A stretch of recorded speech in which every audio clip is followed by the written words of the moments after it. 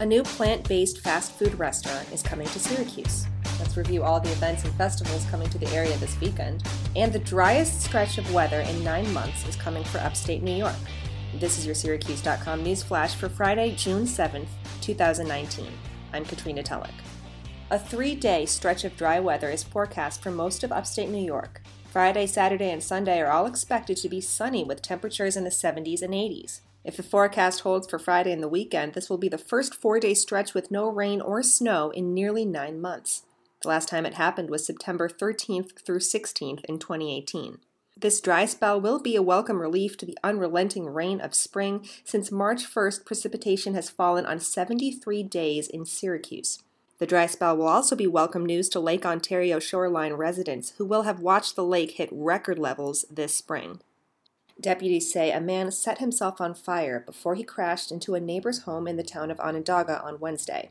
The man died by suicide after he set himself on fire in his vehicle on Quezon Road shortly before 3:30 p.m., said Sergeant John Sieber.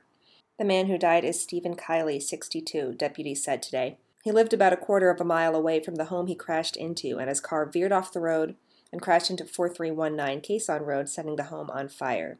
2 neighbors ran into the burning home to help Fred Sevier, the homeowner, safely escape. Sieber said the home was severely damaged in the blaze.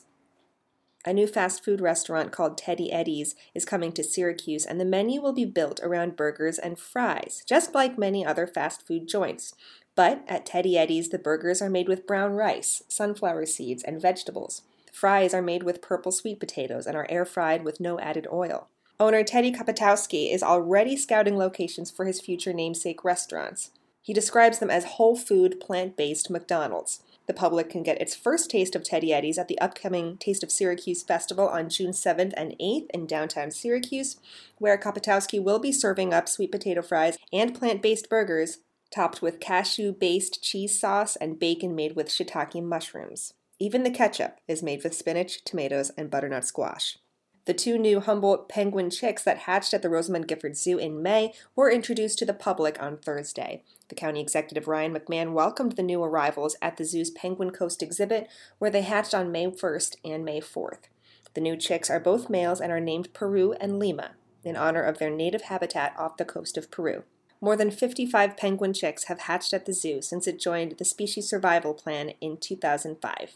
And we mentioned the ever-popular Taste of Syracuse taking place Friday and Saturday, but it's also a big weekend for other festivals. The 46th Annual Greek Cultural Festival will bring authentic Greek dishes and pastries, traditional cultural music and dances, and tours of the church sanctuary at St. Sophia's on Waring Road in Syracuse. The festival started on Thursday and will continue through June 9th. It's free to attend. And also downtown on Saturday is Page's Butterfly Run. It's held in conjunction with the Taste of Syracuse and brings runners and walkers to participate in the 5K.